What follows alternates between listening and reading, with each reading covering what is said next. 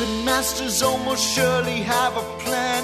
There's clearly maybe something there beyond the realm of man. And until you've thoroughly tested every last close-trusted view, I find the more you think you know, the less you really do. That's true, Dr. Zayas. Very well. Where would we be without THC?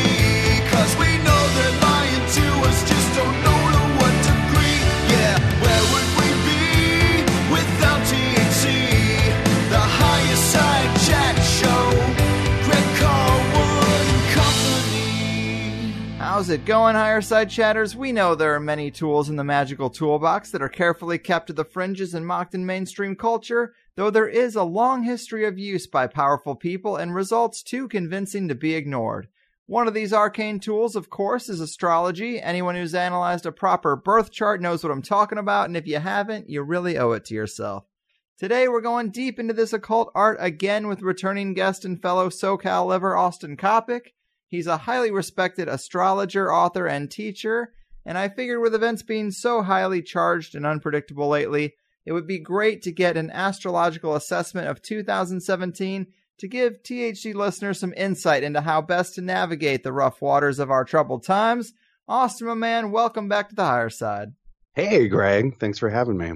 Hell yeah, man. Psyched to have you back. Last time was a lot of fun. We talked about the 3 Hermetic arts, communicating with entities, how the gears of astrology work, the astrological conditions of things like 9/11. It was a good time for sure. And there were a couple questions left on the table, though, that I hoped we could kick this off with before we get into the 2017 assessment. Yeah, let's begin with the past. Awesome. Yep. Always a strong play. Well, one of those areas is astrology and how it relates to financial cycles. Obviously, there's a lot of people wishing they could crack the code in this area, but financial markets, like everything else, do seem like they have some cycles and patterns. What's the best way to think about astrology in this context as you see it? Oh, well, so that's not an area that I've specialized in. Mm-hmm. One thing about astrology is that you can bring it to bear on a wide variety of subjects, but it takes a lot of study. Yeah. We've used the analogy of cracking a code. If you look at code breakers, they have to put in a lot of mental effort. And so, even where there are secrets to be found or patterns, it's not like you just Google it and you're like, okay, that's it. Mm-hmm. That said, yeah, there have been financial astrologers for as long as there have been markets. And there are a number of them who have excellent track records. There's a guy, Ray Merriman, who called the late 2007 to early 2009 super downturn years in advance. I remember reading this newsletter. It was like, yeah, so you want to hold on to your property until maybe mid 2006 and then sell it because I think that's going to be the height of the market. Just like beautiful call. If I had owned property at that time. But that said, there are astrologers who focus on different levels of the market. They're like, that's a macro trend, Mm-hmm. right? Like, what is the market as a whole going to be doing over 10 years or 5 years? But then there are also astrologers who use it for day trading, which I thought was really interesting.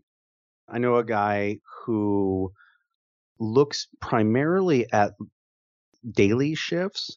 So, a lot of the planets are all moving, but they don't change that much in a day, Mm-hmm. right? The only body that's, kind of our visible system that changes really fast is the moon. And so he basically watches the moon and watches it make configurations through a trading day and then sets expectations for day trading based on that. And he's been very successful.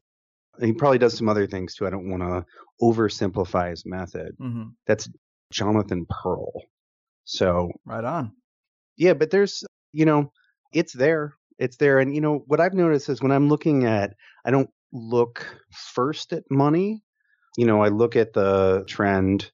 I look at, where the planets are, what the cycles are, and then try to unpack the symbols from there.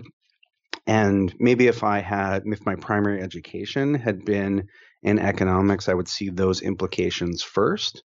But that's not, I didn't get a degree in economics. I know some things, Yeah. But So that's not the first thing that comes to me, but there are a few things where I'm like, oh, I wonder if this will mean this money wise. And a lot of times that is what it means, but not my area. But yeah, it's there. If you look for it, it's absolutely out there. There are people who've been beating the market for 30 years.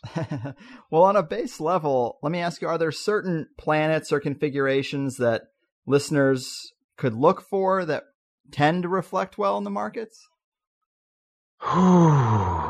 Like what's our money planet? Well, so that's going to be different. I mean, it's going to be different for different countries and people. So if you look at the US chart, the US has this. So there's a little bit of controversy about which chart to use for the US. Most folks use roughly 5 o'clock on July 4th, the signing of the Declaration of Independence, as as far as the moment when this entity really comes into being and separates from other entities. It's reasonable. And that chart's really responsive. Anyway, the U.S. has this Venus-Jupiter conjunction in early tropical Cancer. And what's interesting is when those degrees get afflicted, and afflicted is a technical term, basically when there are configurations that are putting nasty pressure on another area, we pretty much always have a downturn. And so, part of, in a sense, if we're looking at money, we're just as interested in things going down as things going up. Anything that takes us off the baseline, right? Yeah. And I would say that that's true for divination of any sort, divination or just prognostication. Whether you're Nate Silver or Dion Fortune, right? What's going to pop things up above the baseline, what's going to go below, and what's going to maybe reset the baseline. And so what's interesting about that, or I guess what's relevant about that, is that those degrees are going to be, the Venus and Jupiter are the two planets which are traditionally referred to as benefics. That's bene as in beneficent, benevolent, etc. And although those terms have a moral connotation, Venus and Jupiter are called that more because they tend to bring about situations that people like, right? And that so it's this smaller definition of good, like a good day or a good year. Right on. And so the U.S. has both of those sort of tied up together in this one area, which makes them very strong, right? There's been a lot of abundance if we look at the history of the United States. But it also puts both of those eggs in one basket. And so when something comes along to kind of smash on that, both eggs are right there. And so we talked a little bit last time about how the decade ends. Not this year. I guess we talked a little bit about this year, but we talked about the Saturn Pluto conjunction at the end of this decade, beginning like a 40-year power cycle. Right. And so Saturn will basically come along and start pressuring those degrees in 2018 and 19, right? And as far as, capitalism goes, we're kind of due for another obvious downturn. It's getting to be about 10 years. And if, I dare you to find 10 years in the 20th century where there wasn't like a pretty obvious correction or, or recession. So that'll probably arrive right on schedule. Not this year, but. Damn.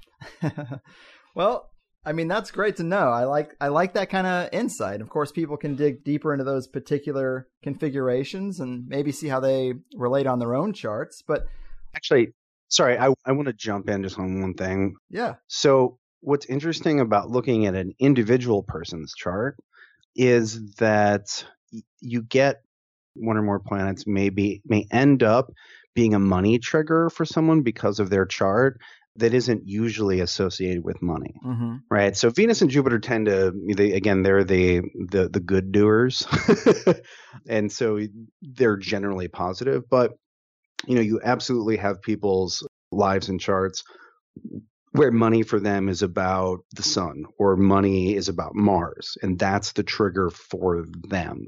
And One thing that's interesting about financial astrology is I was listening to an interview with Ray Merriman, who had the good call about the mess at the end of last decade. And he was talking about his best calls and his best calls about, situations that weren't under his control lined up really cleanly with what were his best money transits. Like the things, the cycles in his chart that said, okay, this is going to be good for money for you, that translated into him being able to make these really accurate calls and benefit. Astrology is literally wheels within wheels. Yeah. Right? We're literally looking at wheels. Right. And there's so many combinations. It's definitely a deep study. Yeah. One of the things that I guess doesn't get discussed enough when people are talking about, learning astrology, like there are basics you can learn, but it's how many, in a sense, how many wheels can you hold in your head at the same time and maintain coherent, clear thought? Yeah. And what is your capacity to filter and process all of that information? When I was first getting into astrology, one of the things that I was excited about was I was like, this is so hard. Like, this has got to make me smarter. If I consistently attempt to do this, because this is engaging left brain, it's engaging right brain, and, it requires deep and complex harmonies. And so, I don't know, there's just always the matter. And this is the thing with divination. I was talking with our friend and your guest, Gordon White, about this a couple weeks ago, how, sometimes how should we put this? The cards come up right, or the indicators were there, in the planetary system, but you weren't capable of seeing it at the time. There's this necessary interface. There's always a human interface with systems of divination. And, it's not a computer that just tells you exactly this, that, and the other. Sometimes it seems like that. There are some things that are really easy to call, but there's this sort of, there's this human linkage between, heaven and earth, or between the visible and the invisible. Yeah. Well said. That makes sense. And so another thing I did want to ask you about that we didn't get to last time was Ophiuchus, this apparent 13th sign that NASA made some statements about. From what I read, it's always kind of been there. And maybe this is a tactic to make astrology seem random and useless. It absolutely is. Fair enough. What are your thoughts on this? You won't hear me calling disinformation on many things. So this is bullshit. It's not that that's not a constellation, right? It's totally a constellation. So let's just analyze this claim.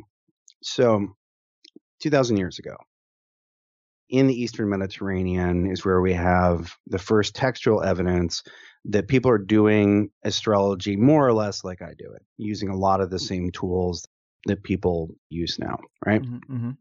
So these are people who, with absolutely no pollution in their skies, look up and study the movements of the planets, and the stars. And they don't notice an entire constellation. That's the idea, right? That's the claim. Mm-hmm. That's absurd. We have star maps. Like, Ophiuchus isn't even a modern name. So the idea that this was discovered, that this took like super powerful telescopes, or, science has liberated us from the, the swamps of ignorance. So that's a silly claim.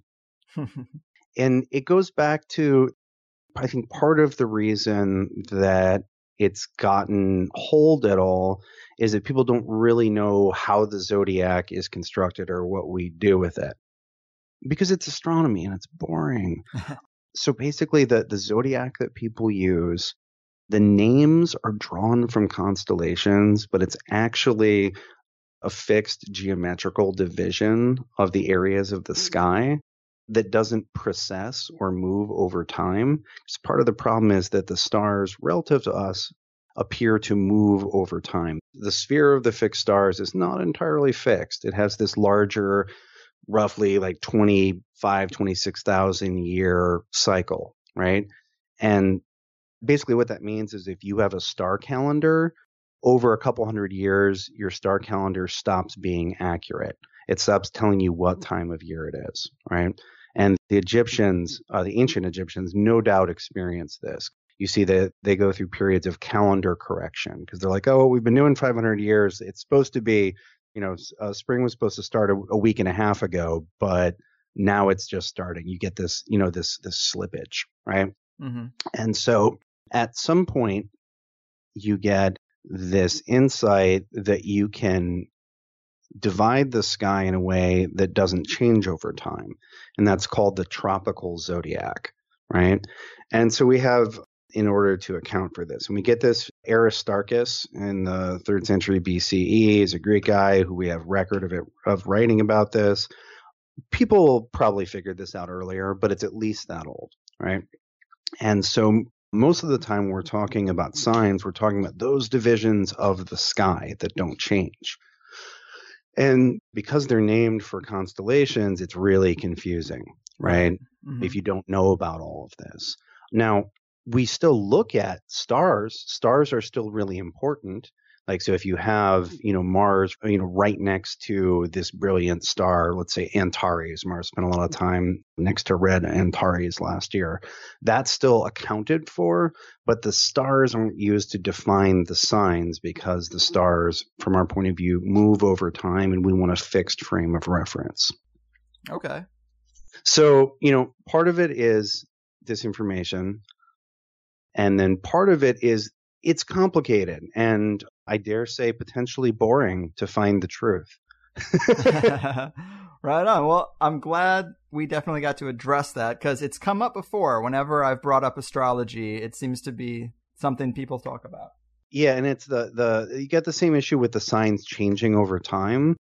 That was baked in from the beginning. That's why we're using this fixed frame of reference instead of the stars, because the stars do slide over time. So when NASA says, oh, the signs have changed, things have moved, absolutely. And that's exactly why we use the tools that we have. And that's why they started using it thousands of years ago. So we wouldn't have that issue. But, what's funny is that comes up about every 2 years, at least out of the last 10. As if it were a totally new discovery. Yep, I'm sure. Well, good summary there. And to get into the actual timeline, of course, we did talk about the astrological conditions of the final few months of 2016. Last time we talked, I think we both kind of expected Clinton to take the election, and we talked about that cycle. I did. Yeah. Yeah, I'll mea culpa on that. I didn't dig into the candidates' charts super hard. I have some colleagues who have great track records and have spent a lot more time in that branch than I had. And everybody was just like, yeah, Clinton's going to take it. And I was like, okay, I'm really busy. I don't want to spend 40 hours, redoing the work you did, but not the case. Yeah. Well, I think a lot of it had to do with, we talked about that cycle ending in 2020. So we thought that Hillary would be a natural choice to kind of close out that cycle, this whole thing about the globalist movement, this whole collectivist kind of thing. And now we're rearing back the other way. But I think that's kind of what brought us to that idea. Yeah. Well, and what's interesting is, so again, I'm going to reference a conversation Gordon and I had a while ago. So, the high water mark for this wave of globalization, I think, has obviously happened, and that's receding, right? You see resistance to that all over the world right now for all sorts of reasons. I think great reasons and terrible reasons. And the scenario that I thought was we were going to get really sick of it under Clinton and that it was going to be like death by decay, right? But instead it got immolated, right? I would see the Trump victory and the way this is working as a much more rapid decomposition, right? Like setting the corpse on fire rather than letting it gently rot. And that's a metaphor from alchemy. They call that, there's the dry way and the wet way. And both of them are ways of separating the spirit or essence of matter from the body of matter. Literally, it's the difference between, throwing something in the oven versus letting the bugs pick it clean, right? Letting it rot and decompose. And so instead of the wet way, we're going the dry way. history coming in dry for a way more aggressive reaction or changing of the tide. Yeah. I mean, it's the same transition, right? But the route to the end of the decade is different than I thought it was going to be. Right on. So, looking back at 2016 analysis, are there other areas that surprised you perhaps, or maybe areas where you can actually see the reflection of the roadmap in the sky being highly accurate or having a great influence? Oh, yeah. I'm really happy with everything I said about 2016, basically except the election. Yeah. I'm totally like we weren't talking at the beginning of 2016, but right away I was like, okay, there's this Mars-Saturn thing. It's a giant pain in the ass. Lots of, contentiousness, cultural contentiousness like we haven't seen. Some very serious military action, and the height. I know, and I pin that to the Mars retrograde cycle.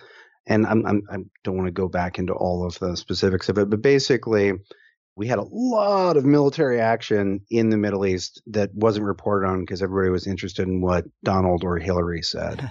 There's a multi-front land war happening with ISIS. Yeah, kind of important. So, I remember they were launching this military operation to retake Fallujah at the end of spring. And everybody's like, but Hillary said this, or but Donald said this. And I'm just like, this is a fucking huge thing. Yeah. Yeah. Anyway, I'm totally happy with what I said about 2016, except for the election. I really thought it was going to go the other way. One element that I did think was interesting, you can definitely tell there's something in the air around the idea of fake news or not being able to really identify truth as easily. And the biggest phenomenon of 2016 that was just had nothing to do with the election or politics was Pokemon Go. So you got people looking for fake creatures out in the world, and it definitely caught on more than anything. And then you couple that kind of theme with the fake news narrative, and you can definitely get a sense that something was going on there. Oh, yeah. Well, and I and plenty of other astrologers were talking about that in 2015 going into 2016. That was an easy call, reality getting melty. That was the series of Saturn Neptune squares we expected. The definition of the real culturally to get very difficult to ascertain. It's like confusion and depression and delusion. It was just the sort of anatomy of that. Saturn is basically the planet that when we connect to that or see its influence or whatever, it signifies reality like most people's dads mean when they say reality, right? Like, like get a job. This is the economic situation. You got to get up on time and go to work, right? It's time and space as we experience it and it can agree on, right? Like solid knock, knock. Neptune is the tripped out hippie planet. And so Neptune is, if you imagine the solar system for a second and you imagine all of the planets proper, right? Neptune is the furthest out and its orbit encloses the rest of the system, right? You have stuff beyond Neptune, but it's different stuff, right? Yeah. You've got Pluto, but Neptune is like 300 times the size of Pluto, right? It's a different kind of body.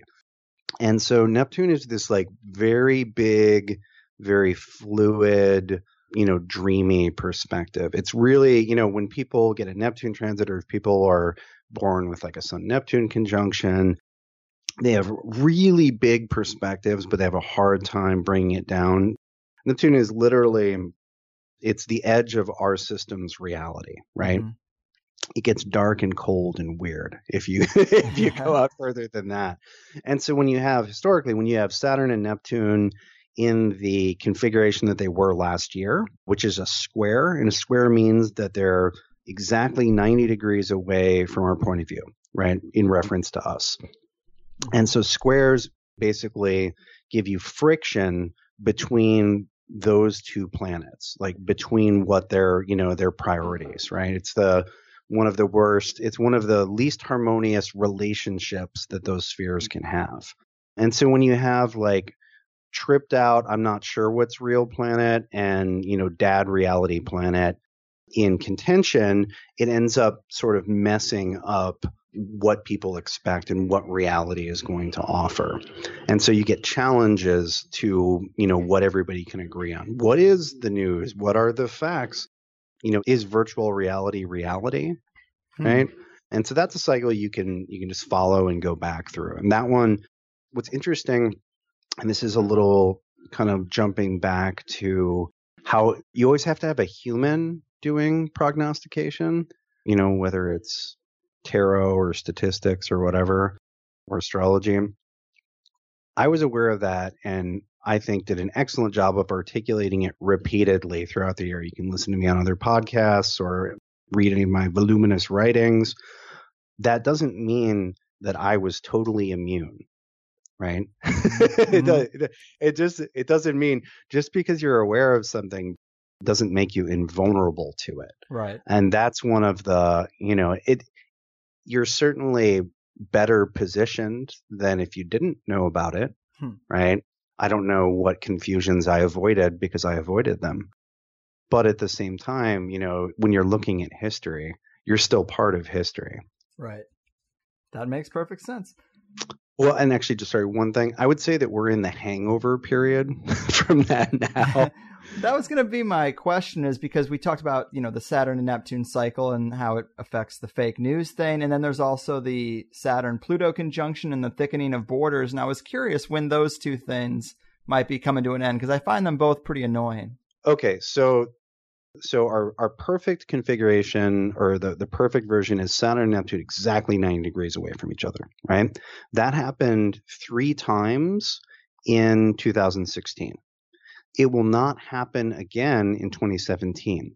However, there is sort of like a margin of error where it's close enough to be active, right? Where the planets are, let's say they're not 90, but it's like 87 degrees, right? And so you still get some of that action, but it's not quite right. And so when we're coming into a period where it's not happened yet, but it's almost there, we call that applying, right? That this is coming into being.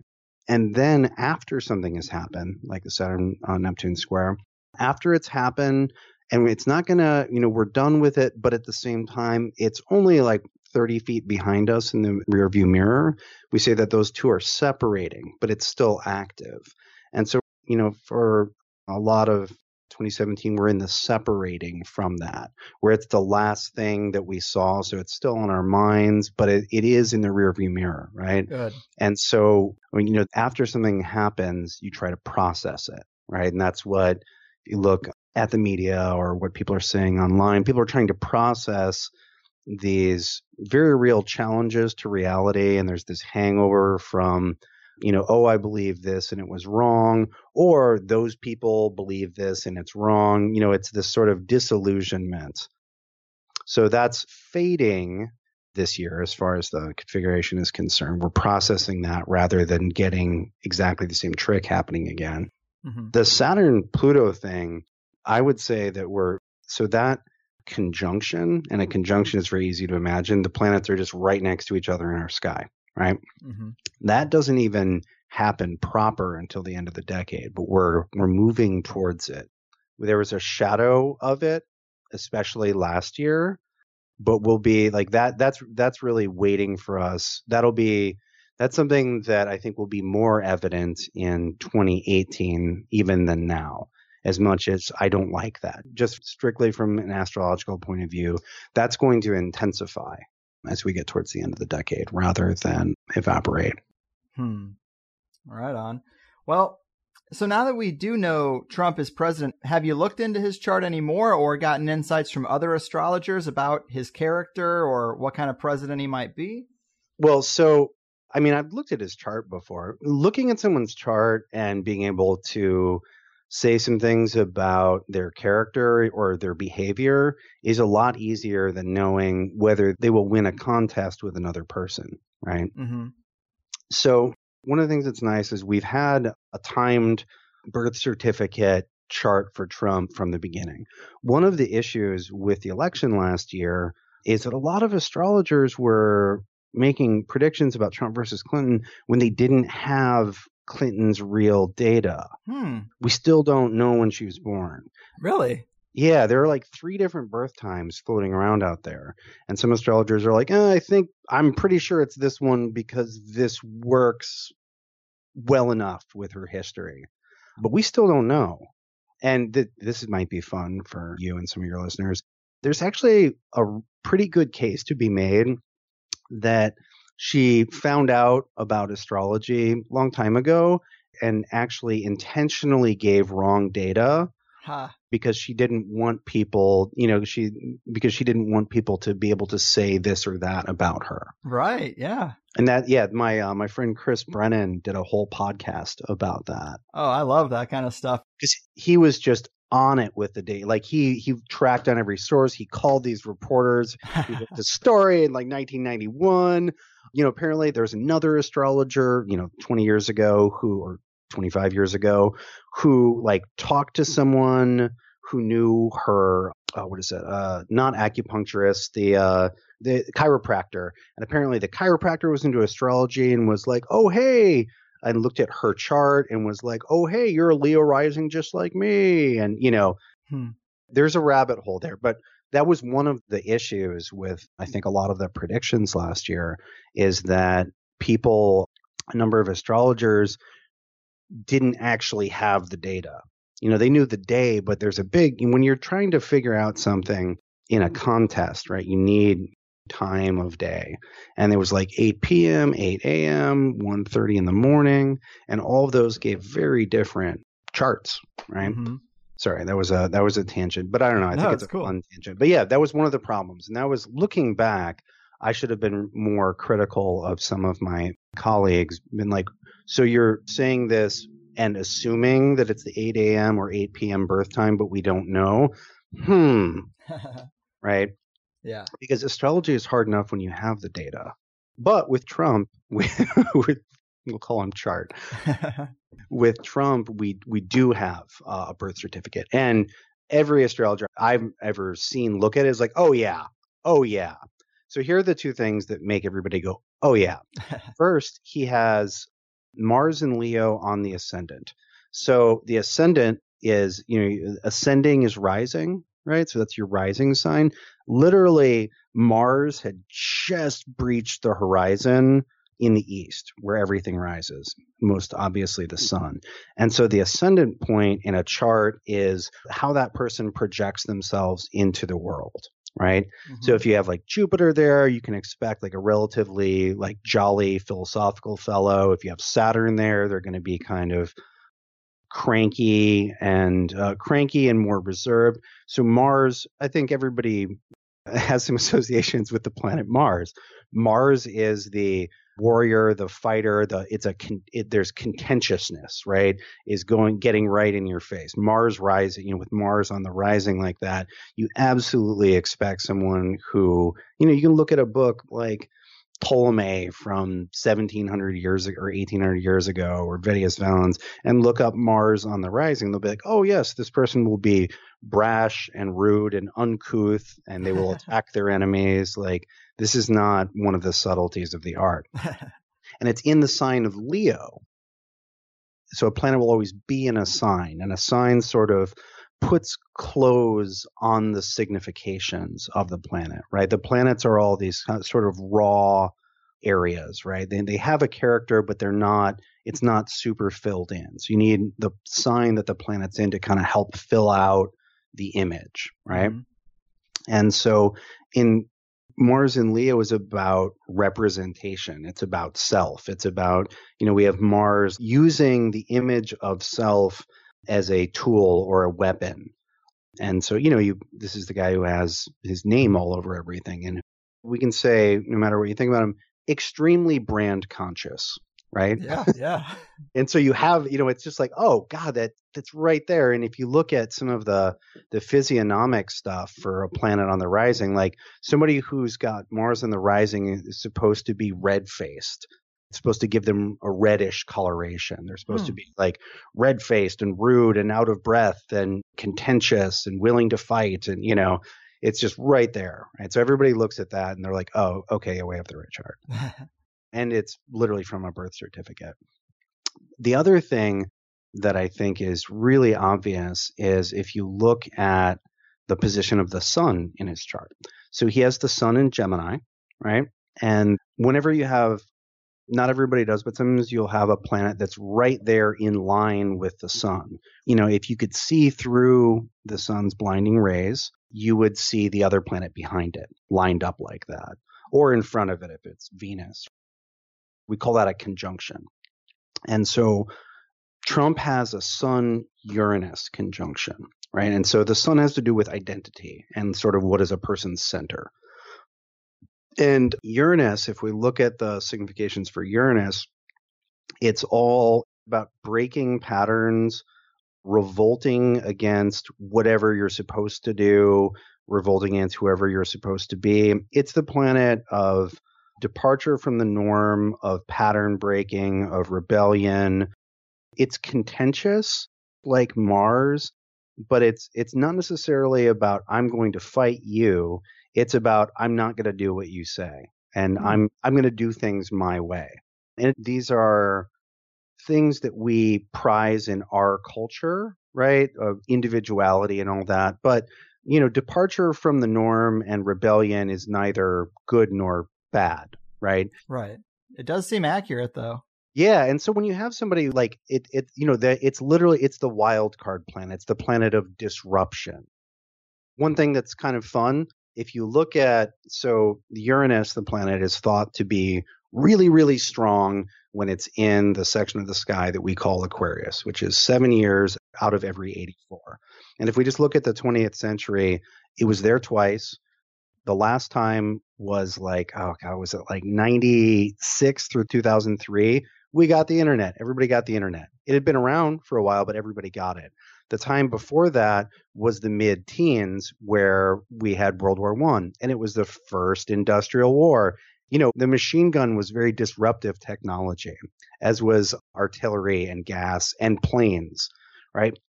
And you can go back. You know, I think those are good examples of disruptions that are neither, you know, I guess you can say World War I is pretty much in the negative. Mm-hmm. But, you know, the consumer internet, like everybody getting the internet in that like 96 to 2003 period, you know, that was a Pandora's box full of gifts, blessings and curses, right? Yeah. And so the key thing that Uranus does is it changes the game. You know, it's not about making a smart or a dumb move within the rule set. It's trying to change the rule set or just being like, you know what, I'm not going to play by those rules, right? Instead of a good or a bad roll in Monopoly, it's kicking over the table, right? And so, you know, with Trump having that conjunct his sun and being sort of an avatar of that, that makes perfect sense. You know, the first couple weeks of the presidency, there's a lot of like, no, I'm going to try to do things even though the rules say I can't. Right. Yeah. You know, I think that was very much the nature of the primaries and the election was people like, well, but you're not playing this game smartly according to the rules, whereas he was playing a different game. Yeah. And so, you know, whatever people think about him, I think that we can say that those Uranian characteristics, which are suggested extremely strongly by the natal chart, are very much right there. You know, that's pretty inarguable. And it's not like there's, you know, if you know even just a little smallest bit of astrology, I'm not stretching or torturing the symbols to get there. Sun and Uranus right there, boom. One thing that's interesting about that is, so I talked about wheels within wheels, right? So one thing you can do is you can hold up the United States chart next to a leader's chart, and you can look at the relationship between those two. This is basically synastry. And so it's much more common to look at two charts in relationship to each other for romantic compatibility or, you know, friendship or relationship. But you can also do this with a larger entity and a person. What is worth noting is if you look at the U.S. chart, the Mars for the U.S., right? We know what Mars means. Mars is, you know, warfare, contention, that kind of attitude. Mars is right on top of Trump's Sun-Uranus conjunction. So if we're looking at where does Trump naturally intersect with the American egregor, with the, this larger, the American psyche, right? Yeah, yeah. He plugs right into Mars. That doesn't sound good. Well, I mean, was anger an important part of getting elected for him? Yeah, seems like it. Right, that Mars is angry. So, yeah, there's that. Well, does that signify we should expect a lot of war in his presidency? That's a good question.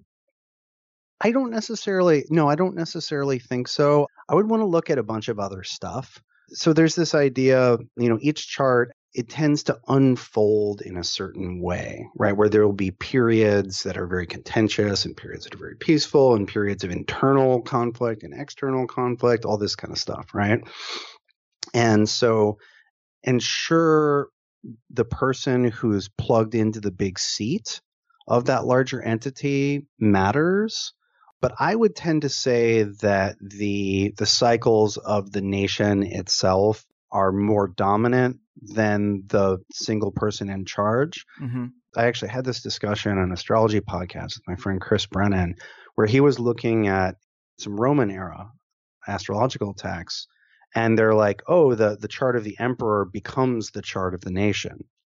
And that makes sense if you have an emperor with unlimited power, right? You'd be like, okay, so let's throw this chart out, But regardless of how many of the rules Trump challenges, and regardless of whether he gets away with this or gets away with that, it's not going to become an imperial autocracy with, we're not going back to Caligula, right? There are some frightening sort of shadows of that. Like, I know that there are a lot of people who are worried about, people use the, coup or takeover or Hitler's rise to power.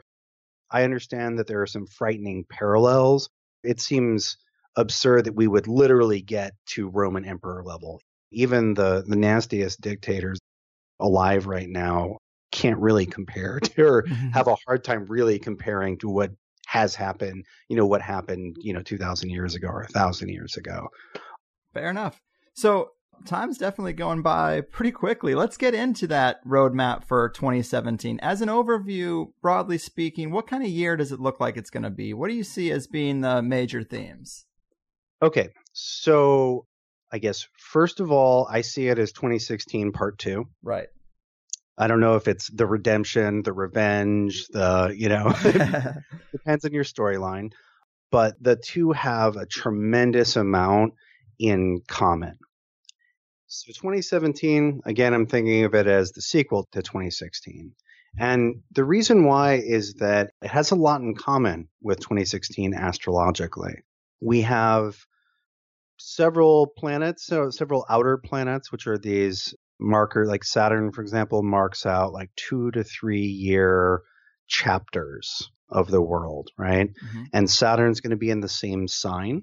And we have some other indicators that are basically in the same place, right? So we have there's a lot of the character is similar. It's not, okay, let me think how to summarize this. I wrote like an 8,000 word article on this a month and a half ago, which people should read. One of the characteristics of 2017, just looking at the astrology, is that you have this superabundance of planets in fire signs. Right. So the signs are associated with one of the 4 classical elements. Think of them as states of matter, solids versus plasmas, et cetera, et cetera. And with 2017, we have a superabundance of fire stuff. And so just this elemental quality helps characterize some of the year, right? If we're looking at water versus fire versus air versus earth. And fire is the most volatile and chaotic and highest energy of the elements, right? If we're looking at them in terms of states of matter, it's the high energy state of matter, right? When things are on fire, they're plasma, they're stars, right? We can say high energy, harder to predict. It can be difficult, to predict the movement of air, right? That's like convection patterns. That math is beyond me. But fire is the structure of fire is even more difficult to predict. And we have a bunch of stuff. We have a bunch of configurations that highlight Uranus, which, as I said before, has a disruptive quality and indicates moments where the game changes. So we have a lot of things changing very rapidly, it being very difficult to just sort of plan out your year and expect everything to move according to plan, right? If we're thinking about strategies, different types of strategies for dealing with a year, some years it makes a lot of sense to bunker down, to make really structured plans and just execute those, right? Whereas at other points we have to be really adaptable, because if we make a plan, it's going to be invalidated, in a month. And so this is very much, again, this is something Gordon and I were talking about, and I wrote about a lot in December, is getting flexibility and adaptability right. Because what that means is not making plans, because things might change. There's a quote that I'm going to butcher from a book I was reading at the time, where the character, who's this 90-year-old secret agent, is thinking back to an old sergeant she knew in Burma. And that guy told her that if you expect the unexpected, the expected will walk up behind you and blow your expectations out through the back of your head. Expect the expected, just don't forget about the rest. Right? Because being open to the unknown shouldn't mean that you trash the known. Right? Fair. Although the sort of direction of our republic seems to be in a more uncertain place than it's been for a while, like it or not, our lives are not equally chaotic. Yeah. The configurations this year will definitely have some surprises and shifts for people, big jumps, but it's not the same thing. Right. It's not complete randomness. No, and on no level is it complete randomness. And just because the larger entity that you're inside of is in a particularly volatile state, it doesn't mean that your life is in exactly that same state, right? Makes sense, yeah. I see a lot of people conflating the sort of macro and micro, or the personal and political right now. And, they both exist and they're both worth considering, but you got to remember that they don't operate under exactly the same rules. So what looking at this year led me into is a lot of thinking about flexible planning, right? There's some military maxims and axioms where it's like you plan for everything, and then once you get into the battle, you toss that out the window, right? But you do that planning first. Yeah. In case things go according to plan, then you're prepared, right? You just don't freak out when the territory and the map no longer have a meaningful relationship. So fire. And I'm going to spare you all the technical details there. As far as volatility, we get a lot of it basically February through, like, let's say mid-February, mid-April. There's a particularly intense, potentially for people, like positive, transformative period. Also a period that'll freak a lot of people out for both personal and political reasons, because we get a couple things on top of each other, right? If you look at human beings, most human beings are pretty good at dealing with one thing at a time, even if it's really hard. It's when you get things coming from a couple different angles and you can't deal with this because this demands your attention, but you can't totally focus on this because there's that other thing, right? And that's, when you look at human life through the lens of astrology and you look at periods of time and where the planets are, again, like, I have a lot of faith in people to deal with one thing at a time, even if it's really difficult. But when there's a bunch of stuff going on and you don't have enough bandwidth to really solve that one thing, those are the periods that really tend to be more difficult to handle. Right on. So that said, the factors that make this next, especially, again, mid-February to mid-March is probably the most interesting and intense block of time, because we get some eclipses and we get a Venus retrograde, right? So some people probably hear Mercury retrograde bandied about. Yeah. So Mercury goes retrograde 3 times a year. It's worth noting. It doesn't signify the apocalypse. Venus's retrograde happens once every year and a half, about a year and a half. And those year and a half increments are bundled together to make a very orderly 8-year cycle, which repeats itself. So this is the Venus in Aries retrograde. And the planet will be retrograde from our point of view from, I believe it's March 4th to April 15th, but we'll be feeling it by the end of February. And so what Venus retrogrades do, or what kind of experiences they correspond to, they dig up what's in people's hearts. It's basically like, it's like taking an emotional laxative. A lot of the stuff that's in people comes out, and it's very important for relationships. And it's in relationships both on a personal level as well as a collective level. But, in terms of people's personal lives, the Venus retrogrades are a period of cleansing and, shitting things out and then saying, oh, I guess I've been carrying that around. Or I've been backed up for a year and a half. Yeah. And it's interesting in terms of like what you see in the news, Venus retrogrades tend to be good for sex scandals. All right. Yeah. Pizzagate. Oh, God. And so one thing that's interesting is because you have this 8-year cycle comprised of 5 Venus retrogrades, what you'll see is that people, because of the structure of their charts individually, tend to be sensitive to one or another of these. And if you do a little history and you can figure out which ones of these matter for you, you can get really interesting and consistent precedents. And that allows you to project forward. There's a friend and colleague of mine, Patrick Watson, took a look at this Venus retrograde cycle, this one in Aries, which is again, so this is like late winter, spring 2017, late winter, spring 2009, late winter, spring 2001, 93, et cetera, et cetera.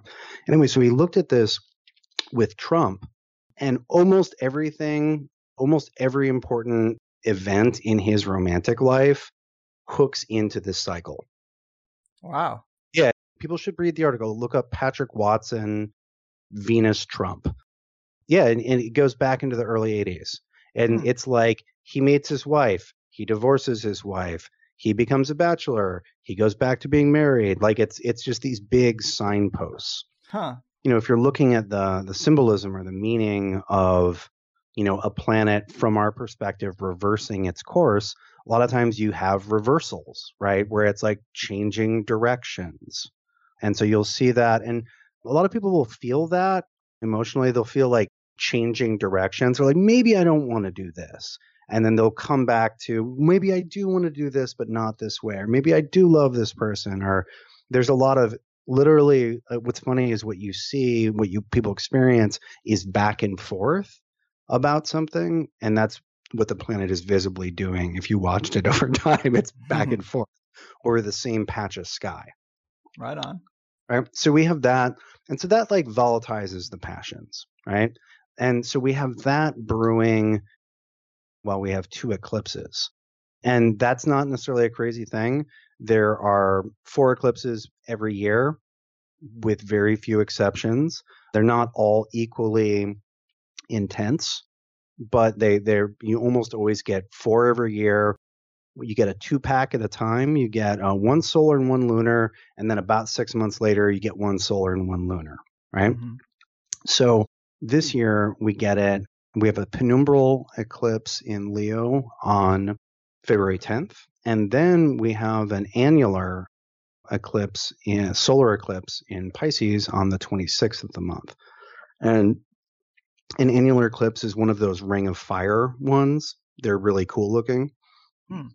It's not just like some kind of barely visible sort of bullshit shadow. Yeah. Because sometimes, you hear there's going to be an eclipse and you go to see it and you're like, well, that really wasn't that cool. That was it? Yeah, that was it. I thought that, I thought it was going to be darkness in the day and the birds would come out and start singing hymns to the old ones and, But eclipses do a lot of things. There's a lot of eclipse lore. People have been telling stories about eclipses as long as there have been people. It's one of the, when you get a real one, it's one of the most dramatic celestial events you can see. Right on. What I will say is that what eclipses do consistently is they get things moving. That which is latent in a person's life often rises to the surface and then makes a change.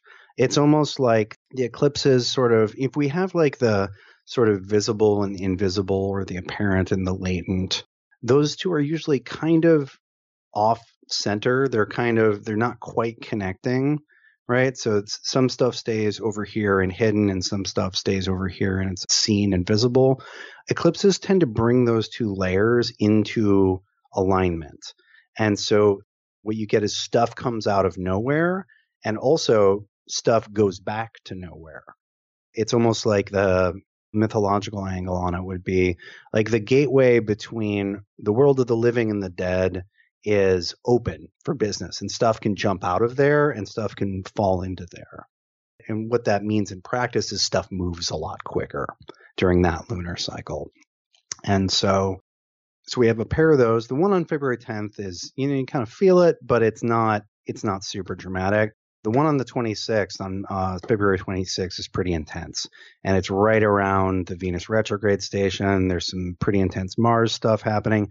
End of February should be pretty interesting. And by interesting, I mean semi-terrifying if you watch the news. And so there's that. And then, we'll work through that and go back to sort of the normal volatility for this year. Because this year as a whole is, more volatile than most years, right? Just, if we looked at like a 40-year average, right? A lot of questions. There are a lot of questions throughout the year. When I wrote my piece attempting to summarize 2017 back in December, I decided to go with a casino metaphor. Right. Yeah. Right. Because it's like you gotta wait for those cards to get turned over before you know how strong your hand is. Mm-hmm. And one thing that's fun about poker as a metaphor is it's a game of both skill and chance. Yeah. Right. It's not like everything's random. You might get fucked. That's not that's not the message. It's just that there are a lot of you think of the lotteries where they have all the little balls bouncing around. Right. No matter what industry you're in right now, there's a good chance that everybody's watching those balls, and it's going to be plan A, B, or C, depending on which ones come up. Right. Right. I love the analogy because it's like you were talking earlier about the flexibility required, and I play a lot of Texas Hold'em. You get your two cards and then you see the flop, and that could drastically change your situation. And then when you get to the river, I mean, everybody knows the river can turn the whole game upside down. So yeah, you can plan, but then you also have to be ready for sudden changes. Right. And so that's part of the territory of this year. And to a certain degree, that's interesting for me as an astrologer, because the symbols are literally providing this image or this impression, right? Saying like, okay, wait and see and then move. It doesn't mean don't come up with any ideas about what you might do if this eventuality came up. But, the strategy is not fixed start to finish. It's the strategy of working with a volatile situation, which is interesting because that's in contradiction to a certain degree with the idea of, I'm going to predict the future, right? Yeah. Sometimes you can see that there's a period where making hard predictions and expecting things to go exactly that way is not a good strategy. Right. Right. Which is ironic because that in and of itself is hopefully an accurate prediction. Right. Yeah. But again, there's that meta level where you're not immune to the times that you're getting the data on. You can say this is a period of history that looks like this. And if you live through that, you don't get a free pass. You get maybe a better map, but the map does not make you invulnerable in the territory. It's not God mode. Right. Well said. So one thing I want to get to that's really interesting, probably the most interesting single thing in the astrology of 2017 is something that's already being called the Great American Eclipse. Yeah. August, right? I love that title. I love like evocative, poetic titles. Oh, hell and, yeah. You know, the media very rarely gives me those. Usually I have to make them up myself. Yeah, so the Great American Eclipse is a total solar eclipse in August. And let me get you the actual date. It's August 21st, I think. I wrote it on the calendar. Yeah, I just got done writing about February exhaustively, and so all of my data slots are temporarily occupied. Mm-hmm. Oh, there it is. Beautiful. Yeah. So it's August 21st. And so that is a total solar eclipse in Leo. Now, the reason that it's being called the Great American Eclipse is that it will be visible through almost the entire country. It'll start, if you track the path of it across the country, basically starts being visible in the northwestern United States, and then it sort of exits down there around the sort of south central east coast.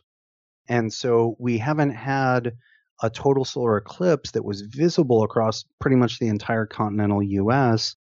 since, 1918. 1918, right? So this doesn't happen very often.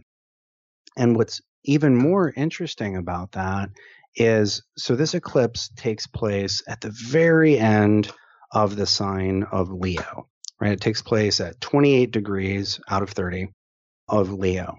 And back to Trump has that Mars that we were talking about and that ascendant in the last degrees of Leo. So this is right on his Mars and it's right on his ascendant. And so, you know, if a client came to me and we were sitting down, we're like, oh, let's talk about this year, and I saw that, you know, my eyebrows would shoot through my hairline. That's a big one as far as astrology goes. You know, eclipses, it's interesting. It can be difficult to know exactly what eclipses do, but they do stuff. It's a highly charged moment. Yeah, you underline it a couple times and, you know, you get out your highlighter, right? And that ascendant, we're talking about that, the ascending degree of a chart, that's considered to be an extremely sensitive point in a person's natal chart. We could say that that's analogous to your doorstop, right? Like that's the front door of your chart, right? Mm-hmm. And so when you get a significant configuration that comes to your doorstep like that, it's gonna mean stuff. Mm-hmm. And so that's really interesting. And, you know, it's so funny that it's literally on the rising of the President of the United States and just happens to be visible across all of the United States. Man. Right? So, you know, that says something about this country. It's my country. Can you say if it's more positive or negative? So what I will say is, because it's in Leo and it's on the dragon's head or north node of the moon, in general, this eclipse cycle, because this one is in Leo, but we're going to have them in Leo and Aquarius until early 2018. Eclipses move in cycles where you'll get them in this pair of signs and then this pair of signs and then the next pair of signs. It's roughly 18 months per cycle. It doesn't always work out to exactly that. This one's going to be more like 23. Mm-hmm. But so this one has the north node or the dragon's head, which is the eclipse indicator, in Leo. So half of them are going to be in Leo. Generally, if I were interpreting that, it would mean that it would speak to a rise in identification with, how should we say, a rise in nationalism, a rise in, you know, waving a banner and identifying with the banner. It's very like team sports. Damn. On a positive level, on an individual level, I think this cycle will give a lot of people the courage to stand up and say, this is who I am and this is what I believe. It's basically a push to get out there and represent whatever. That, and it's very linked to the identification mechanism, which obviously works on a nationalist level and works on a local level and an individual level. we can think of a lot of nationalism has led to terrible things, but that process of identification with something is not inherently pathological unless you're a really serious Buddhist, right? Like the being willing to step into, you know what, this is who I am and this is what I believe. And I'm willing to be seen doing that, right? That seems to be happening a lot, even with the Women's March and the negative reaction to Trump. I mean, that's in the air. Wow, man, I love it. So that does just about cover it, I think. And just like last time, I leave this conversation really fired up about astrology, and I've definitely got a few key areas marked on my calendar, that eclipse for sure, and we'll see what happens. And if people do want more Austin Coppock, remind them how to do that. You have some intensive classes, you have a yearly almanac. What else should people know? So you can find pretty much everything I'm doing at austincoppock.com. I write every week. I write weeklies. I write about months. I wrote about this year. I've been doing a lot of writing, trying to put it down. I'm teaching a series of classes on the fundamentals of astrology. The first one actually starts tomorrow on the 4th of February, so that people probably won't get this in time to sign up for that. But that's part of an 8-month modular series where you can jump in at any point, and you can also get recordings if you want to catch up. But yeah, I'm teaching classes, sort of beginner, intermediate, advanced topics all year, and I try to get that out through newsletters and announcements and whatnot. Oh, I do readings usually. I'm booked out till June right now. Damn, congrats. Thank you. Yeah, it's a great problem to have. I feel really bad telling somebody they have to wait 4 months, but it's just I just can't do. It's not something I like. I don't want to rush. It's not a conveyor belt where I'm just like, let's do everyone quickly, as quickly and efficiently as possible. Yeah. Let's get this assembly line style divination going. But if people want to make an appointment with me for the summer, because that 4 or 5 months booked out just keeps pushing further and further. So, if you want to schedule a talk, like, it's way smarter to just get it ironed out now, so that in September we're going to have a chat, or July. Yeah, sweet. That makes sense.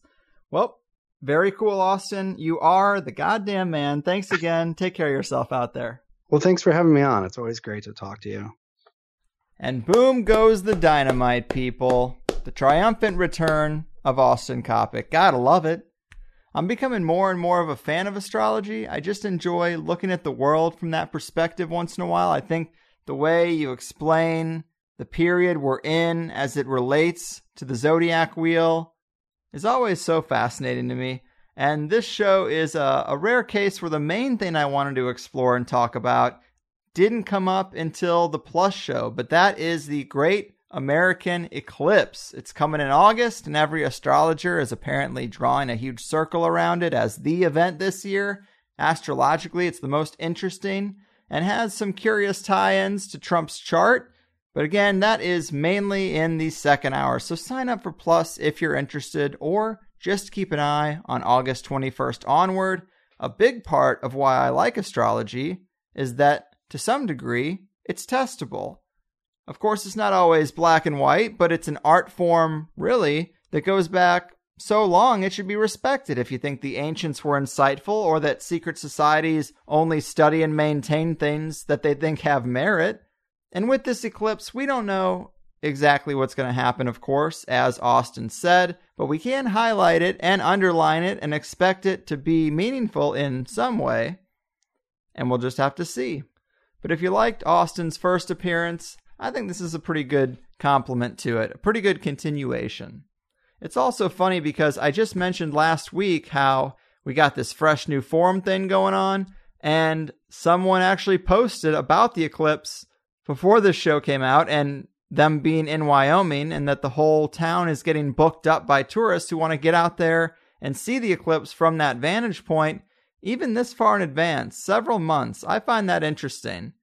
It's actually kind of cool that in the modern world, people would put that much foresight into getting a good look at an astrological event, planning their short, rare vacations around it. I like it, regardless of the reasoning. I just like that the moon would have such an influence over the movement of people. Makes you wonder who's really in charge, huh?